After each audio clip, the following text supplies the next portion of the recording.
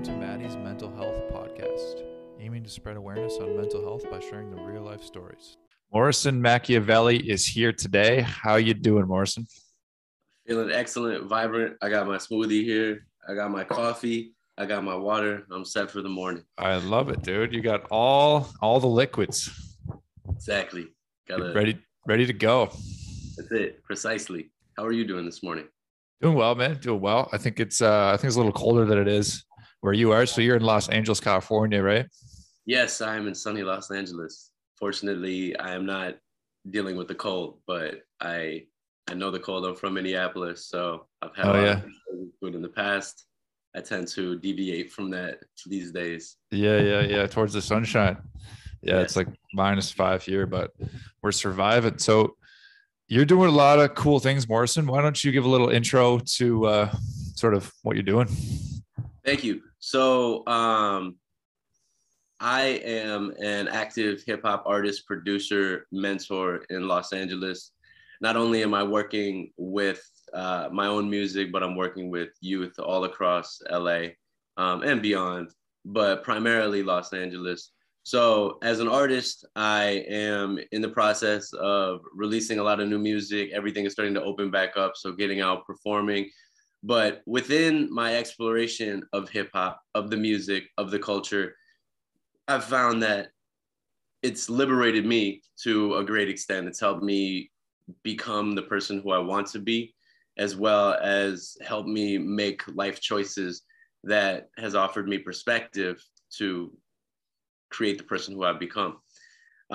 So with that, I've always wanted to be able to offer the opportunity to pay, or take advantage of the opportunity to pay it forward. So I've been doing that here in Los Angeles, and before that, Minneapolis. I started out volunteering with youth in Minneapolis, working in juvenile detention centers there in the Hennepin County Juvenile Detention Center. Here, I work in juvenile halls and camps, the quote unquote justice facilities. And we've created our own community center to work with youth here to mentor the youth and young adults. A lot of the youth who have been justice impact, have been justice involved, or are at risk within the communities in Los Angeles and surrounding areas. So yeah, as a Zulu member, Calafia Zulu member, deep in the culture of hip hop, or working to be a supportive member of hip hop and trying to have a deep understanding of the culture of hip hop. I want to be able to connect the culture and build bridges to sort of connect the new and old. And I do that not only with that, but I want to do the same thing with the music, with the way that I approach my art, with the way that I deliver the content. I want to be able to, of course, create that modern music that people love and want to hear and feel, but also have bridges to the past to connect that lyricism and a lot of the stuff that I hold dear that has helped connect me so closely with hip hop and has binded so deeply with my soul. Wow. That's awesome, man. You're doing a lot of good stuff. Thank you. Where did this all start for you? Like, how did you get into hip hop? How did you, like you mentioned how it helped you? I think that's really cool. By the way, you mentioned it helped you become the person that you wanted to be. How did that process go for you? I feel like when I was a young person, and we're going back to when I was like 14, 15 years old, like half of my life ago, I didn't really feel that I fit in anywhere. And I still have some parallel with that to a certain extent. And I found comfort in that. And I think hip hop has helped me do that. With that, I identified with a lot of what I would hear in the music, because I went to a really good high school, for example, really good elementary school, really good middle school, but we were on the outskirts. We were in a trailer park, like in the suburbs, right outside of Northside, Minneapolis. And I grew up with my grandparents. They were scrappers. My parents, who are in an excellent place now, they were in a really bad place in their life before. I love my parents. I have a great relationship with them today. I've always had a great relationship with them. Although there's been challenges, there was a lot going on within my youth, and I needed escapes, and I needed things that I could relate with, things that made me feel like I was in a space that was not so foreign from the life that was around me and what I would see when I would go to high school, or what I would see in different families and different people. So hip hop gave me that. It was a vehicle for me to be able to realize that there's a whole other world out there, and there's a lot going on. And yeah, and it was that. So When you say foreign, do you mean like foreign to you as in like your environment at home was so much different than the environment at school and other families, things like yeah, that? it feels like a different world. You know what I mean? And I mean, to the extent to, like, I had early experience with Japan when I was a young adult, going to Japan, living in Japan, and my relationship with my home life and my life at school, and how far different they were, I could relate it to that. It felt very different going to school and being around the people that I was with in school, and then going home and effectively within the community being around tweakers, meth heads, and like all these different characters. And these were people who I would associate as my community. And because of that, I feel like I have a different relationship with people in general, and I appreciate and I respect that. But hip hop helped me navigate it. It helped me make sense of it. It created some sense of just understanding that it's not, this world that I live in at home is not just exclusive to this, 0.25 mile radius or block square that is the trailer park. Right. It's all over the world. Yeah, exactly. And we're talking, and for those who may not relate, we're talking about a time when you couldn't just hop on the internet and see everything. Like, right. I had a pager at this time. I'm 12, 13 years old. And I remember getting my first BlackBerry at 15. And I worked for my stuff. I didn't get all this shit handed to me. But with that being said, it's like, it wasn't the way that any listeners may conceive it today if you're in a younger age group, Yeah, different time for sure. Rocking the pager. Yeah. Can't just hop on Facebook, check out what other people are doing, or hop on anything. Instagram, TikTok. Exactly. We can look at different worlds, different nations, different places that are impoverished, that have a lot of parallels that we may experience in places that we may experience in a place like Minneapolis, in the suburbs of Minneapolis, that we may experience in a place like Detroit, Michigan, or any of these other places. But back in the day, it's very different when you live in a place like, here, if you live around South Central, or if you go to Skid Row and then you go a couple blocks over downtown, or you go to Beverly Hills, right? It's parallel. It's unmatched when you start to see around the world what it's like and how different it can be just within a small vicinity. Two different worlds. I've heard there's like I heard that it's like very much like that in LA. Like there'll be like people kind of camped out, and then there'll be like $1 million mansions like down the street. Yeah, it's things like that. It's a trip. It's like that in my community. I live in Hollywood, and the homeless right on the block, right next door is, right around the block from me is Dream. It's a major hotel. You've got like exotic cars and all that all the time. Top end people, top end lifestyles. Right next door, you have people in tents, limitless. Right. Thousands, hundreds of thousands of people out here. Where did so when did you start getting into hip hop? Was it around that time, like middle teens or late teens or whatever?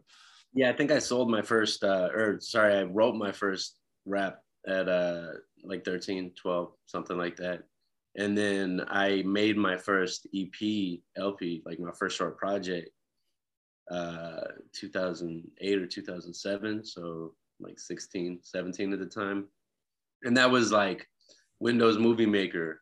Like we were like improvising with production and pulling stuff together, really, really low quality. But I felt like this urgency to express myself and get stuff out. And it was a big dive into this world that I've been creating in my mind to make sense of everything around me. Right. And what was your journey after that? You mentioned like so you put that out. Do you keep what was the reaction to that? Do you keep putting stuff out? Do you keep creating? Yeah, it was cool. I wish I still had it. I made like 100 CDs, sold them all. I probably had 2 or 3 somewhere floating around that I wish I could find. And then I went into the military, and the first thing I did when I got out of my training, out of boot camp in the Marine Corps, was bought a laptop. And immediately during my combat training, I was at the end of every day in my Foot Locker, in my locker, like with my laptop, recording on the computer mic with headphones and starting my next projects. So I created a couple projects within that first year, and I was really focused on like, I would like, if I could go back and tell myself anything, it'd be focused on quality. But I was really focused on just getting my thoughts out and getting out all of this stuff that was going on in my head, because I was making sense of a lot of things. And I feel like I just had to process a lot of it. And for me, in a lot of ways, for a long time, music has been my therapy. And it's been the only way that I could process things. Do you think like was a lot of that coming out? Like a lot of the feelings you've been having, a lot of the I guess maybe struggles, a lot of the things that you had experienced, was that coming out like in the lyrics? It was in a way. And I will say, in the way that I was writing very abstract. I had this revelation when my grandmother passed in, I believe it was 2015, right around that time. She always told me that she wanted to hear my music on the radio. So I'm going to bring this full circle. I used to write very, as I said, abstract, very metaphorical.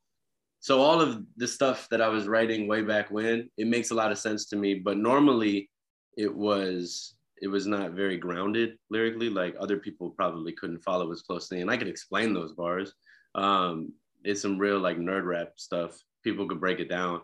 But now when I write after her passing, I write a lot more clearly, in the way that I'm making music for other people, not only for myself. And for a long time, not that I didn't want other people to relate and gravitate with it, but it was music for myself. It was music that really only I can understand to the fullest extent. And it would take a lot for other people to break down those lyrics and break down that content. Sounds like you were doing it for you. Yeah, I was for a long, long time. And only for the past 4 years have has it been like that I'm doing it for everyone. You know, now I feel like I'm doing it for my community. I'm doing it for the people around the world who can relate with what I have to say and my story and my experience, because I feel like it has weight and meaning. And I think all of our stories have weight and meaning. I just want to be able to share what I have, and anybody who may relate with it, anybody who may be able to identify with the experiences or the things that I've gone through in any way, shape, or form. That's why I do what I do. And it sounds like you had these thoughts like early on to be able to give back and want to give back. It sounds like from a young age. Yeah, I feel like I had revelations, or I had these clarifying moments in the military, where it was like I never deployed or anything like that, but I had a lot of time to sit back and like focus on things. And I went deep down the rabbit hole of conspiracies and all this stuff, of like understanding history and questioning things and this and that. It came out the other side. And when I came back, it was like, okay, well, what am I going to do? So I became involved with a lot of social activism. There was a lot going on in Minneapolis. There still is a lot going on in Minneapolis. And there was a lot of areas for me to learn and become involved. And that's what I did in my community there. I became involved with Zulu Nation at the time, which became Zulu Union, or our organization that stemmed from Zulu Nation became Zulu Union. And I felt like I really just wanted to do my homework and take on the responsibility of being able to understand enough about the culture and give back a lot before sort of stepping in and voicing my own thoughts and experiences and stuff like that. So yeah. Right.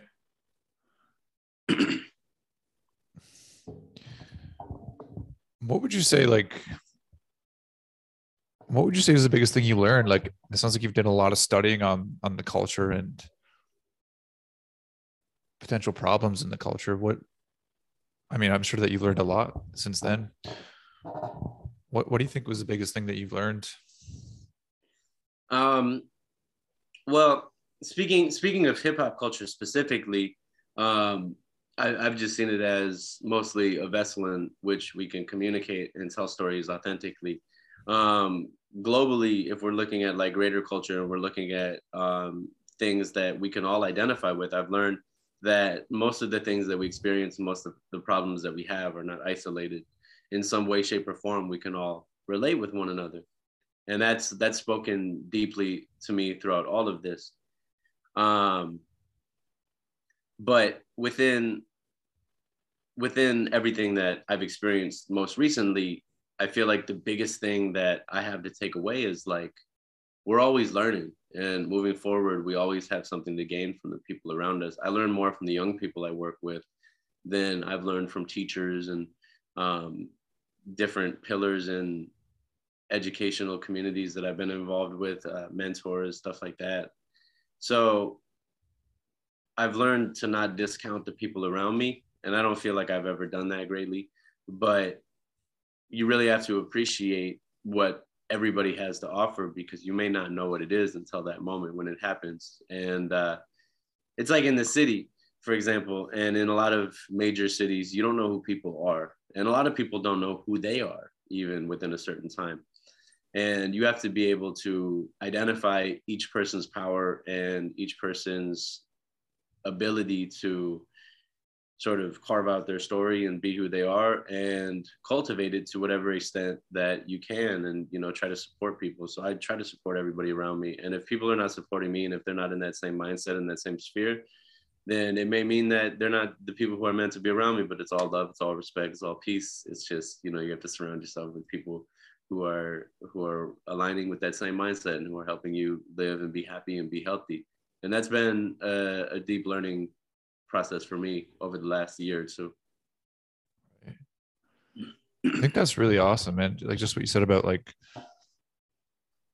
often people don't know who they are. And like you mentioned, young people, I think that's very common for young people and even like, older people. Um, just because you're older doesn't necessarily mean you know who you are. Yeah, no doubt. I think that's really cool. Like giving them the space and supporting them and finding that out and carving that out. And I think it's really interesting how different that can look for different people. Like there's no like step 1, step 2, step 3. It's very interesting. Yes, I feel that most definitely. And even coming to that moment to realize that like we all have an impact on each other, right? It takes a lot. It takes a lot to be able to come to that position. Yeah. So after you leave the military, and you start volunteering, and how does that go? It was great. I was learning a lot. I was learning about myself. I was learning about my impact on others, and started to step more into the sphere of performing. In Japan, I started to learn how to perform. That's where I really started to hone my craft in that way. And then Minneapolis, performing and really starting to experience that. And I don't feel like in Minneapolis, I was able to really jump into a position where I was super comfortable with myself. I think LA did that for me a lot. And I seen LA do that with my brother Trey. And that was something that drew me to coming here and doing what I've done, doing the work here.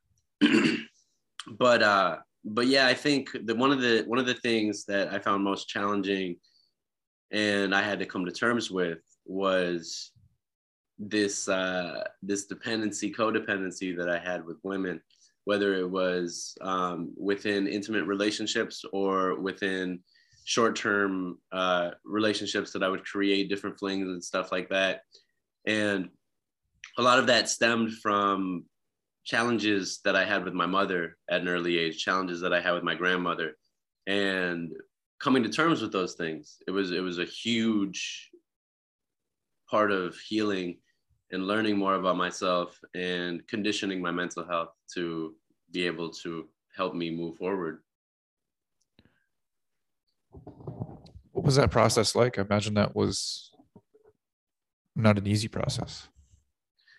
No, it wasn't an easy process, and it isn't an easy process in many ways. I mean, I was a mess then. When I look back, I mean, there were great moments and there were very difficult moments and challenging moments. And I think we can all relate with that in our own ways, with our challenges. But I had one major relationship where I was a father, I was a provider, and I was working with my partner. We had her daughter and we were raising her, and it was a lot. It was a lot to take on. It was a great opportunity and experience, and I cherish that memory in those moments.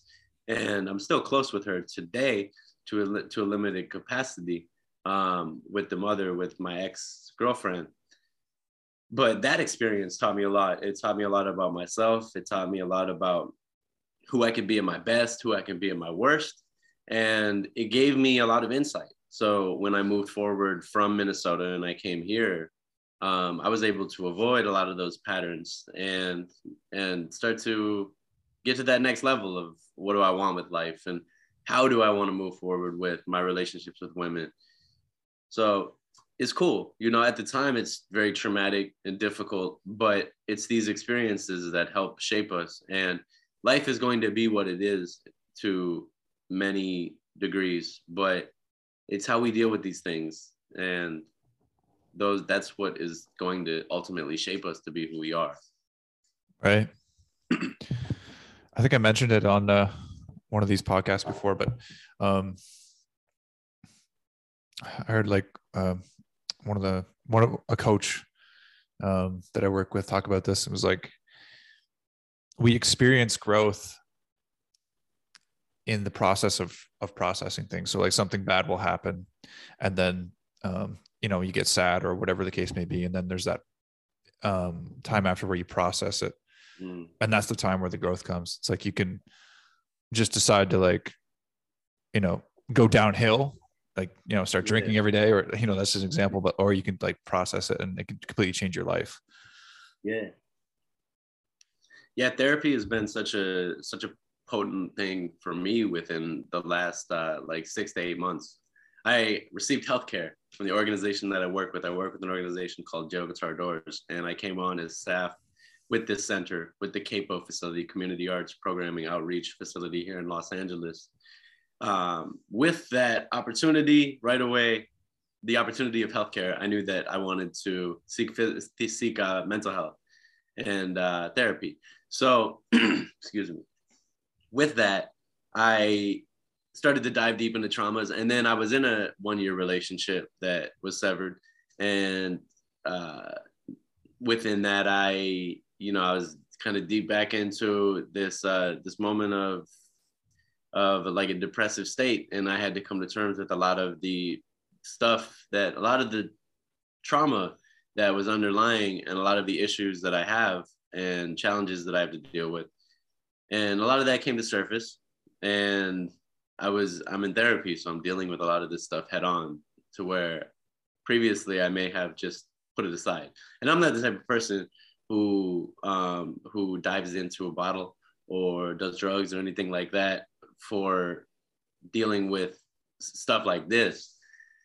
But I'll quickly dive into women, especially in those spaces. So I'm glad to say I didn't do that. I mean, I have had encounters with women and very intimate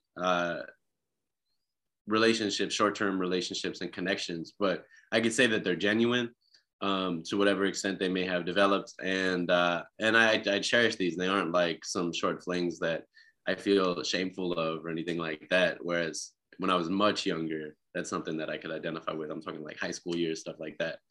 So yeah, I think it's been a powerful place from that.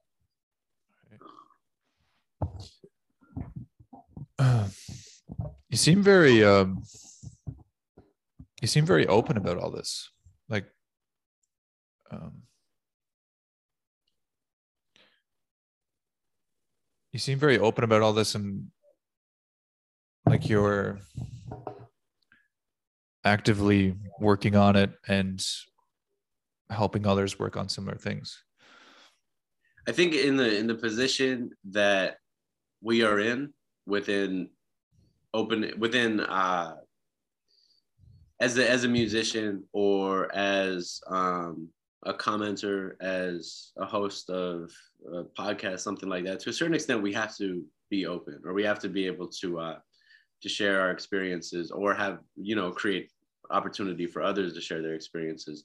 So I just feel like I've been through a lot in a very short amount of time.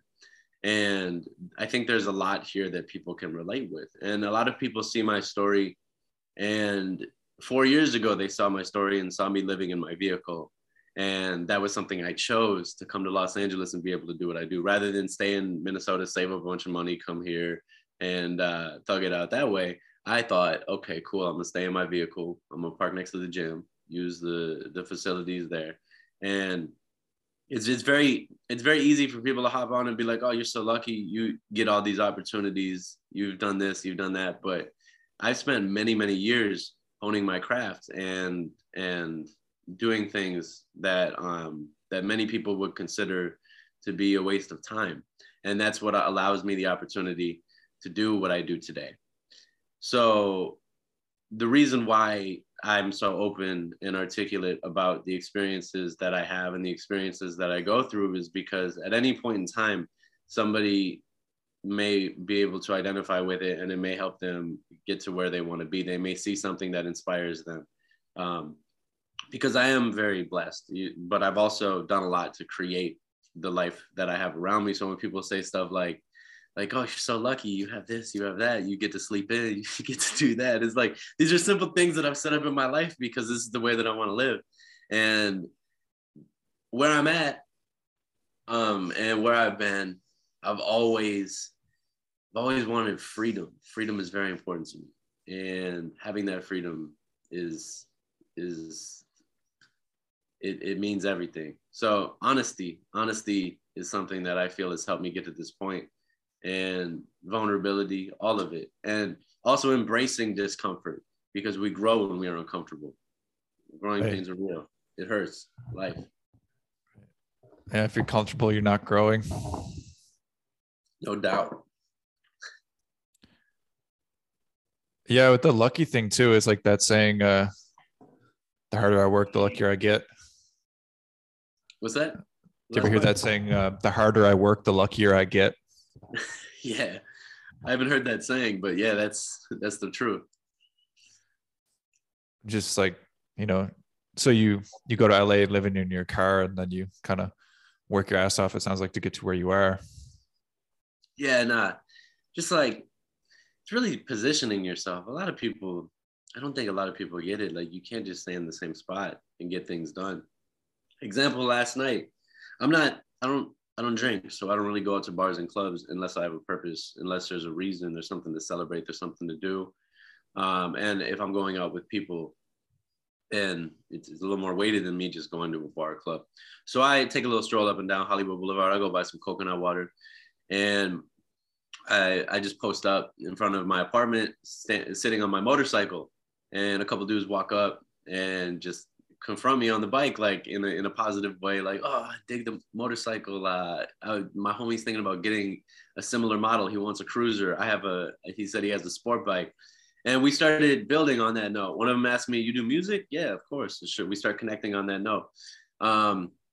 It didn't take a lot for me to position myself, to network and meet people who I've checked out their music, and it's great. You know what I mean? I've checked out what they do, and it seems to be very insightful. So sometimes positioning yourself means just going outside, but a lot of people don't step outside like that. You know what I mean? And this could be as much of a metaphor as it is very literal of just go outside. And that's very, very small example, but that's what's offered me the opportunities that I have here, is going outside. And a lot of the greatest opportunities that I have just come from me just going out. You know, if you sit in your room all the time and you don't get out and create community, I don't know what's gonna happen. Yeah. Yeah, it's like that other saying, like nothing happens sitting on the couch. Nothing happens on the couch. Nothing good happens on the couch. Except for this. Except for this. Yeah. Yeah. Unless you're doing a podcast. That's good. Exactly. All the good stuff happens right here, sir. Yeah. No, but I think that's good advice, I think. And like I think too, going back to like the authenticity, the honesty, like I think that's a big part of it too. Like if you're just going out, you're sitting on your motorcycle, you're drinking a coconut water, you have like no expectations you're going to talk to anybody. You're just hanging out, and then you talk to some people you didn't even know they did music or anything. That just came organically. I think that's a big part of it too. It's like um it's just, you just got to be organic, and like it's like opening yourself up for opportunities. Yeah, I think the biggest thing is like, going back to what you mentioned as well, that authenticity is very important. And in cities like Los Angeles, it's not exclusive to Los Angeles, but in cities like Los Angeles, it's very easy to find people who are lost in a certain sense of inauthenticity, right? They feel very compelled to be something that they're not. And I don't want to create the idea that we can't be the version of this of self that we are striving to be, because I pride myself in becoming who I wanted to be. But the fake it till you make it mentality only goes so far in that way. We don't want to be completely inauthentic to where we're at or who we are, anything like that. And a lot of people feel like they just create that image of success or anything like that, to that extent, wearing flashy stuff or doing this or doing that. And they forget about the priorities and the foundation that needs to be built. And I'm here working with a lot of youth, trying to remind them that. I work with kids, and some of these kids get their EDD loans and stuff like that, and all this crazy stuff. And what did they do? Rather than take that capital and invest in assets and create opportunities, a lot of kids went out and bought shoes and chains and clothes and this and that, because you want to look successful. But looking successful doesn't mean anything if you're not able to reap the benefits of what comes with a strong foundation, where you can actually be able to have that stuff as a product of your success, Right. So yeah. I think it's very important to have that level of authenticity and surround yourself with people who have that level of authenticity. So if I go out and I'm trying to meet people, it's got to be on an authentic tip, for sure. Right. Is that like a common loan? Is it like, did you say EDD loan? So EDD loan here in the US, an EDD loan it was economic development. I don't remember what the acronym is. Economic disaster development, something. It was the response to COVID-19. It was a business loan. So, these are fraudulent loans being taken out. And I don't fault these kids for doing that, because I probably would have done the same thing at the time. Like, somebody tells me, I can get you this loan, but yeah, it's definitely a fraudulent loan. They're getting like $20,000 loans that are going to be forgiven if they're not flagged. And I hope that these kids don't get flagged, but a lot of people are going to be flagged for these fraudulent EDD loans, because they're business loans for economic disaster relief during the pandemic. But even if you do take them out illegally and you do this stuff, not that I'm saying it's a good idea, and take advantage of it. You know what I mean? Do something. Yeah. But not a lot have been so insightful to be able to do so. And it's not really my position to speak on, because I'm not asking about stuff like that, Yeah. I think it's interesting. It's like, I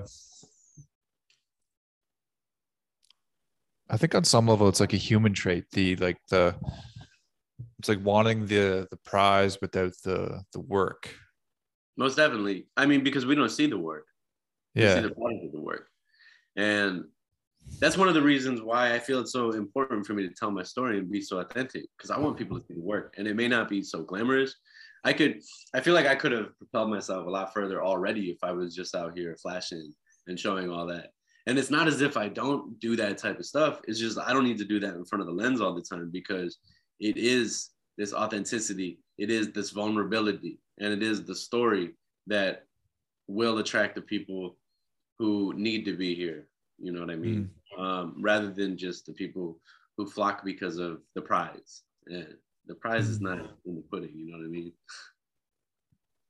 Yeah, I think it's like longevity too. Like if you have like a message that's real, authentic to you, and you're like 100% yourself, I think that resonates, especially long term with like I just, you know, maybe it's my own perspective. I think it's like, well, that's like a lifetime fan versus like a person that's like, oh, this is shiny. That's like a new rapper. That's cool. And then, but like someone that you really connect to, you connect to their music, connect to their art, connect to who they are as a person. That's like it's like a lifetime fan.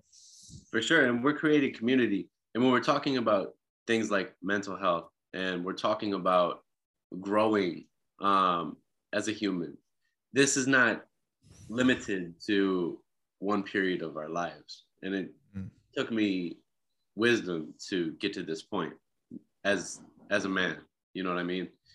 So now I feel like I've gotten to the point where I'm very, very comfortable within being able to share my story and build at that level.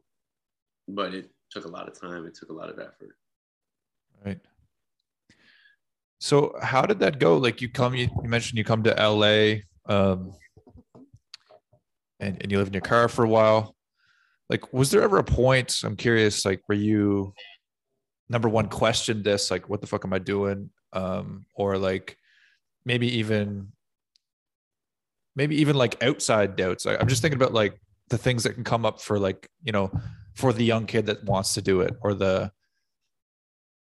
someone who wants to do something like this. I think for anybody trying to follow a career in any sort of creative discipline, authenticity is the biggest thing, but also being able to define your story and being able to put it in a package is very important. And it takes time to be able to consider that. How are you going to brand your authenticity? When we're talking about marketing and being able to translate all this into something that is relative to business, it becomes a different monster. It becomes something far more difficult for people with a natural mind like mine. So we're talking about being able to take that creative discipline from an artistic side and translate that to an artistic business side. It's a totally different position. So I think that's something to consider, and that's something to have in mind before you start to really put yourself out there and, you know, get to that next level. I guess Morrison, like, did you ever have any doubts about the path that you were on? Because I think that, like, and maybe you experience this with like young kids, and you know, I'm sure everybody's experienced this on some level. Like, you just like, you know, is this the right path? Like, should I be following this path? Or, you know, I think just the doubts that humans have, where they're like, that voice in your head that's like, I don't know if I can do this. I do. I think, and when I do have these doubts, when I feel doubtful, or when I feel like I'm not meeting up to standard of where I should be, or who I want to be, or where I want to be, I try to remind myself that I overwhelmingly feel confident with where I am. And if I lay out a timeline and I look at where I've been, and I try to have a relative comparison about when I feel confident, or when I feel that I'm doing well, or when I put it on a scale, I am more so feeling the opposite. You know, I'm feeling like I'm confident about what I'm doing, and everything I'm doing is going in the right direction. And there are periods of my life where I may have felt differently, and I may have felt the scales were weighing in favorably in that way. But the more that I am able to cultivate a healthy lifestyle, and I say this in a physical way, as well as in respect to my mental health, like the smoothies every single day. Smoothie. This is half of my daily smoothie. This is probably less than half of my daily smoothie. It's like a full food processor. And taking my vitamins and exercising 6 to 7 days a week. Like these are things that help my productivity and my mental health and everything to the greatest extent. So if I'm feeling like I'm not living up to standard, and if I have a lot of doubts and stuff like that, the first thing I'm going to do is question if I'm living right, within any given period or time, and what is throwing me off. And usually I can make excuses for why I'm feeling off rather than allow it to tear me down. And I've found different ways to cope with those challenges that are healthy. Yes, like yesterday, for example, I wasn't feeling like hopeless or in a bad spot necessarily, but I was feeling a little off. Like I didn't want to like call friends and hang out or do anything like that. So I just walked around Hollywood a little bit, and I ended up, like I said, sitting on my motorcycle and meeting some cool people. And it's stuff like that. We find different mechanisms to be able to, when we find different mechanisms to be able to channel our energies to constructive ways of deviating from negative feelings or the setbacks that are associated with those doubts. I feel that we can come out of those places into a better spot a lot more quickly and effectively. So I think those are some exercises, like for example, that taking a walk exercise, like it's helped me a lot for sure from that. But I mean, it's all relative and it's all important, right? So as an artist, especially, and I can speak for self with this, is like this roller coaster is important, and the highs and the lows. And I've had super depressed moments, and it's like thinking about the idea of taking an antidepressant and just going to this, like that's a scary thing. That's more scary than the lows. I don't want to lose the highs, even if it means the lows are there. The highs are everything. So I'm going to focus on glass half empty. You know what I mean?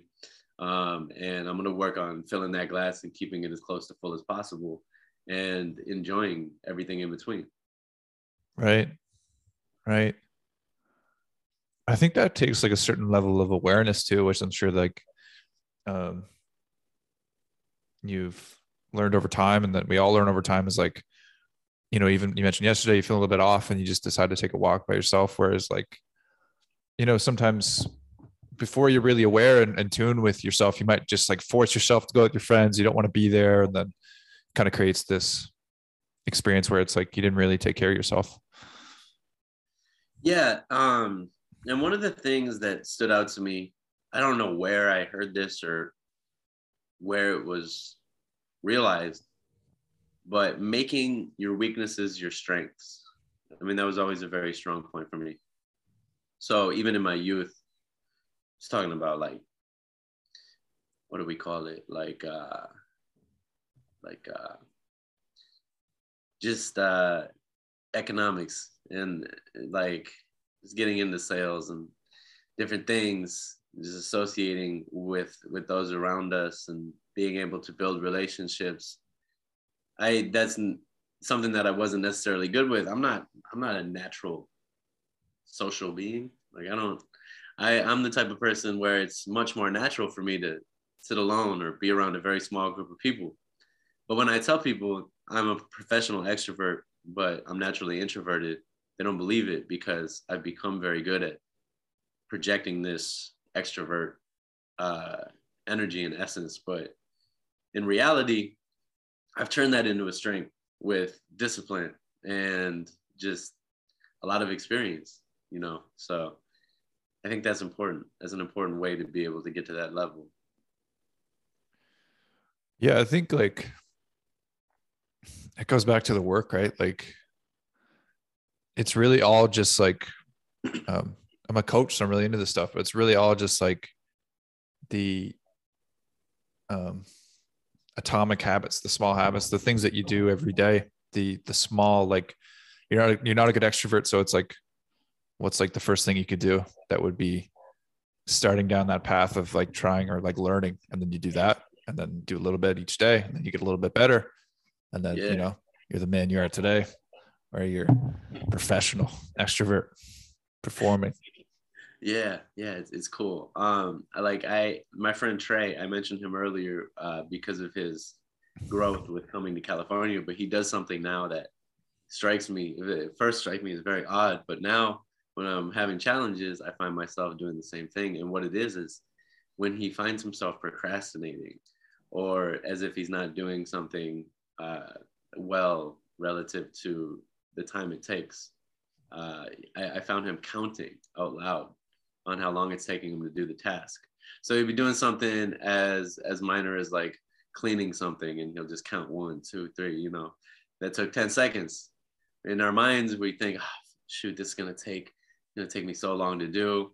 Usually, it doesn't take as long as we think, and even if it does, it's not as painful as we may believe. So that counting out loud thing, it was very odd to me at first, but I found it as an effective tool to deal with procrastination.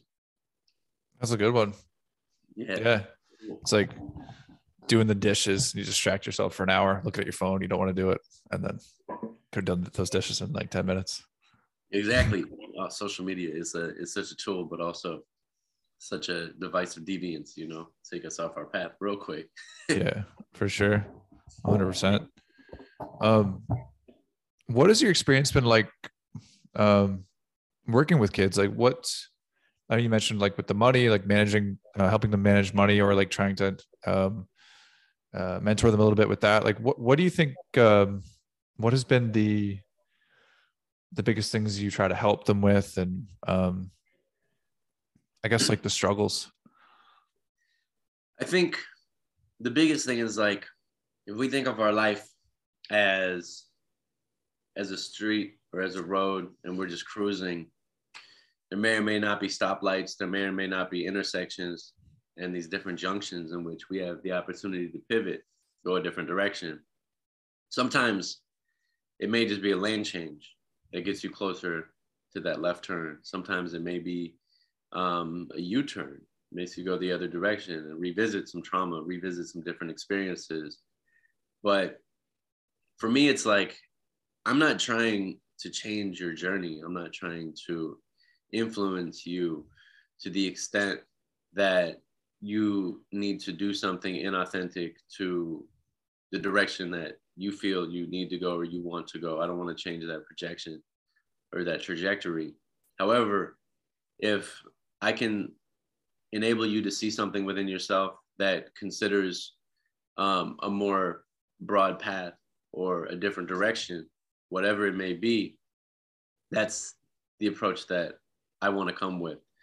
So within our work, within what we do, a lot of it is allowing youth to express themselves, especially the work that we do inside. So when we go inside of juvenile halls, camps, detention centers, go inside of parks, schools, community centers, all these different places, we meet young people, and they all have very different trajectories, very different paths. So finding that common ground and being able to help them tell their story, to process a lot of their experiences, and also be able to illuminate where they want to be in many ways. It's important for them to come to a place where they find comfort and they're able to reach authenticity. So really helping people tell their authentic story and be their authentic self is important to me. And it's easy to deviate from that when you associate so deeply with different organizations, such as gangs, when you associate your life so deeply with different communities and with certain lifestyles and this and that, because it may be all that you know, but we are all far more than the things that we've done or the experiences that we've had as humans and as beings on this plane and this existence. If we are all defined by the best or worst thing that we've done, it limits so much opportunity for us to be able to do so much more within our communities and do so much more for our loved ones and those around us. So just enabling that growth and these considerations and all the stuff that I mentioned is the approach that I take within the way that I work with the youth. So it isn't so direct as like we want to, and these are also different areas that we're working on. Is like, we're going to help you manage your money, we're going to help you do this, do that. The community center is built to bring in different people to help enable a lot of those hard and soft skills. My work directly is to work alongside the youth in between and help them navigate all of that and just be supportive and help them create the artwork and everything that I feel really helps to keep them grounded and keep them a part of everything that we're doing here. Because we get youth who come in with the idea of being a rap star or a film producer or something like that, and they want to do that. And in between, we may give them other skills that can help them get career opportunities and job opportunities and all this. And we're not doing that to pull them away from their dreams or their aspirations, ambitions, but we want to create opportunity, not only that enables them to change the trajectory of their life, because it's very easy, you know, you're out in the streets and you're doing this and that, you can get a dead-end job and make $10 an hour, $12 an hour, or you can go do some hood shit and be able to buy everything that you see everybody having. And, you know, you couldn't make that in 2 weeks or a month working that dead-end job, but you could easily come up very quickly doing some other stuff. So being able to offer real career opportunities and real money opportunities legally is a big thing here. And we can do that with the center. We know people in the industry, 1 out of 6 jobs are in the entertainment industry in Los Angeles. So here it's a lot easier than it may be in other places. Not to say people can't get carpentry jobs and construction jobs and things like that. We want to offer those opportunities as well with this place. But keeping them grounded with their music and keeping them grounded with their artistic abilities is a huge, it's an asset to keep them grounded. And that's where I want to be able to focus a lot of this. And helping with exposure and different things in the future. We're exploring different ways to be more effective and really grow community within this space. So that's how I feel I can be instrumental, and I am being instrumental within the trajectory of the lives of the youth and the young people, the young adults that we work with. That's beautiful, man. Thank you. I think it's been this is a long time coming. It feels beautiful. It sounds like you're kind of like, you know, shining like a light, or just showing like, you know, there's more that you're capable of. There's more you can do. There's a better way to live. Yeah, because a lot of the ways that people consider don't work. You know what I mean? It's like a rapper here by the name of Draco the Ruler, for example. He became famous. You know, he has a song with Drake, and became very well known, especially in LA. A lot of kids emulate his style, rap like him. And then he got stabbed, or he got murdered recently. And it goes to show, like, yeah, you can become super successful. You can become financially successful. You can be respected, all of that, even on a global scale. But if you don't separate yourself and change your trajectory, then all of that is at risk consistently. So if we can find ways to be able to motivate the youth to attack the issue systematically, then we'll be able to make a lot more effect than trying to challenge their way of life, or challenge the conditions, challenge the product of the conditions which create what we see. We have to go after the conditions. And Chicago hip hop really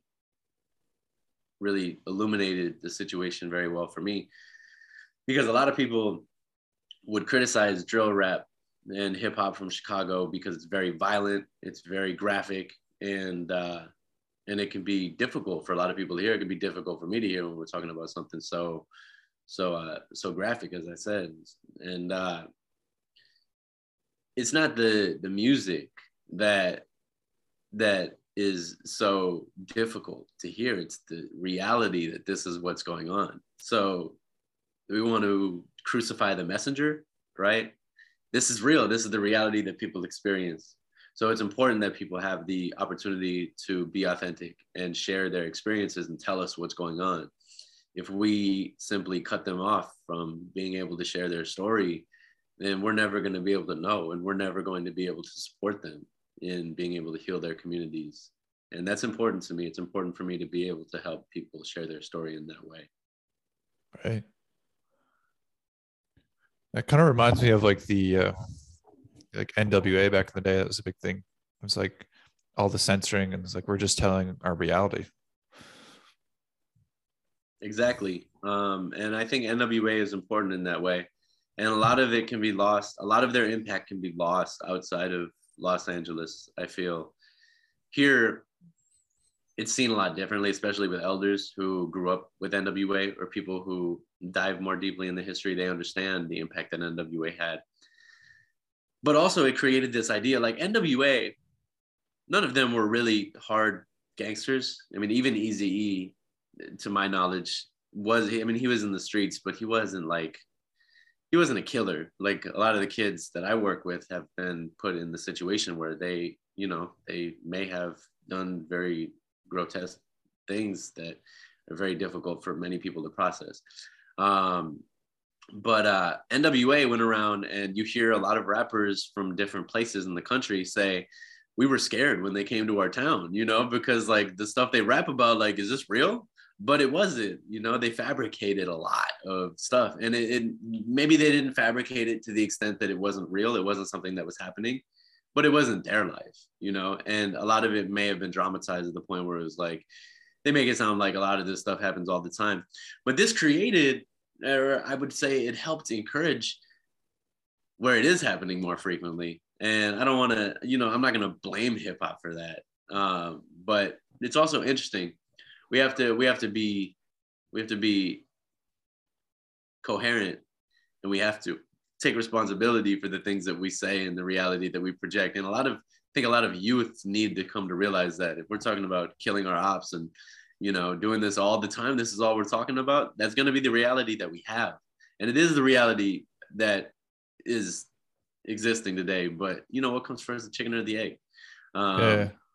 I think the community, or the reality is what it is. But at a certain point, you have to be able to shift the consciousness and start to influence a change.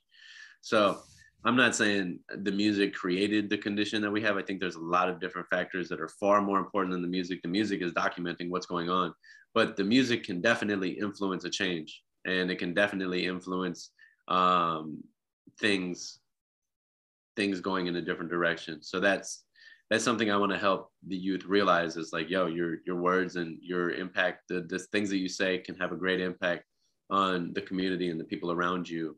So you may want to consider what you're giving them, you know what I mean? What you're feeding them. Right. Right. Yeah. That's a really good point. It's like, it's almost like, going back to like buying the chains, buying the shoes and stuff. It's like, it's kind of like glamorizing a certain lifestyle, glamorizing like a certain, like kind of the things that happen and all the stuff that happens in the neighborhood is kind of like glamorizing it in a way. Yeah. I think for young boys too, like just, and, like for young boys, especially when they want something to go towards, to work towards, and like, maybe they don't have a father figure, like just working towards something. They're looking for a mentor. They're looking for like a way of life. And if it's like being glamorized, it's so easy to see how easy to go into it. And I mean, that's your reality. That's what's around you. Yeah. And I think also when we think about the mind of young adults, or, young people, teenagers, it's like a sports car, you still have the brakes. You can't really brake check so easily. So you're just cruising. So it's hard to be able to rationalize a lot of the experiences we have and be able to ground them. So a lot of the stuff that happens is like, bro, these are kids. And that's where it comes to terms, is like, who's responsible for this, And a lot of people, they look on the surface and they're like, oh, the kids are responsible, the parents are responsible. But really, there are so many things that created the conditions to where we are today. A lot of systematic challenges that we need to overcome, not only the people in the affected communities, but the people who have created the policies and created the conditions. We all have a place within the trauma and healing, as a greater community and as a people, to be able to help support these different areas. Well, I think it's awesome what you're doing, man. Like encouraging the art, encouraging like what they have inside of them to come out, and like helping them, understand that there can be like what they can give, from that. Yeah. I think that's beautiful. Thank you. I think it's powerful. Like I said, I learn a lot within this line of work, and that's the greatest thing that I have to gain from it all, more than anything else. The lessons that I have here, the experiences I have, the wisdom that it gives me, it's valuable, priceless for sure. Yeah, man. So you mentioned you have some music coming out. When can people find that? Yeah. So looking forward to releasing a single here in the next month or so. Just working on a music video for it now.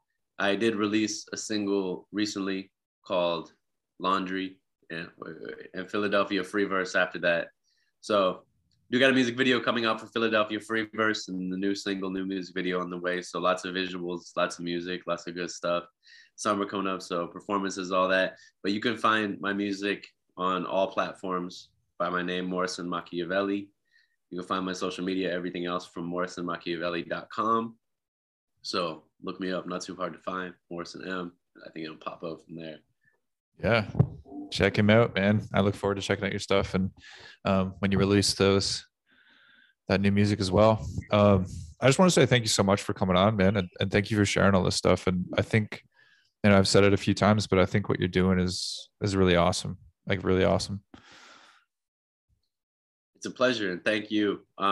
It's really inspirational for me to be able to just learn what I've learned and share what I have to share, and meet other people who can gain from it. So anybody listening, anybody out there who feels they connect, please reach out and connect with me. I greatly appreciate the opportunity to communicate and build community, build those bridges, connect different cultures.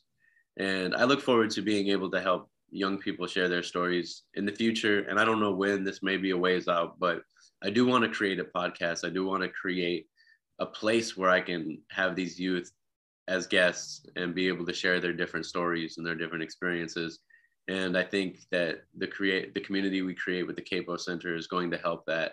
So yeah, I mean, in the long term, be on the lookout for that. If you connect with me on any social media, when that time does come, everybody will know about it. But that's something I look forward to in the future as well. Sure, man. Yes, check that out. That sounds very awesome. Yeah. Check his stuff out. All right, man. Thanks so much for coming on. Of course, Maddie. Thank you so much.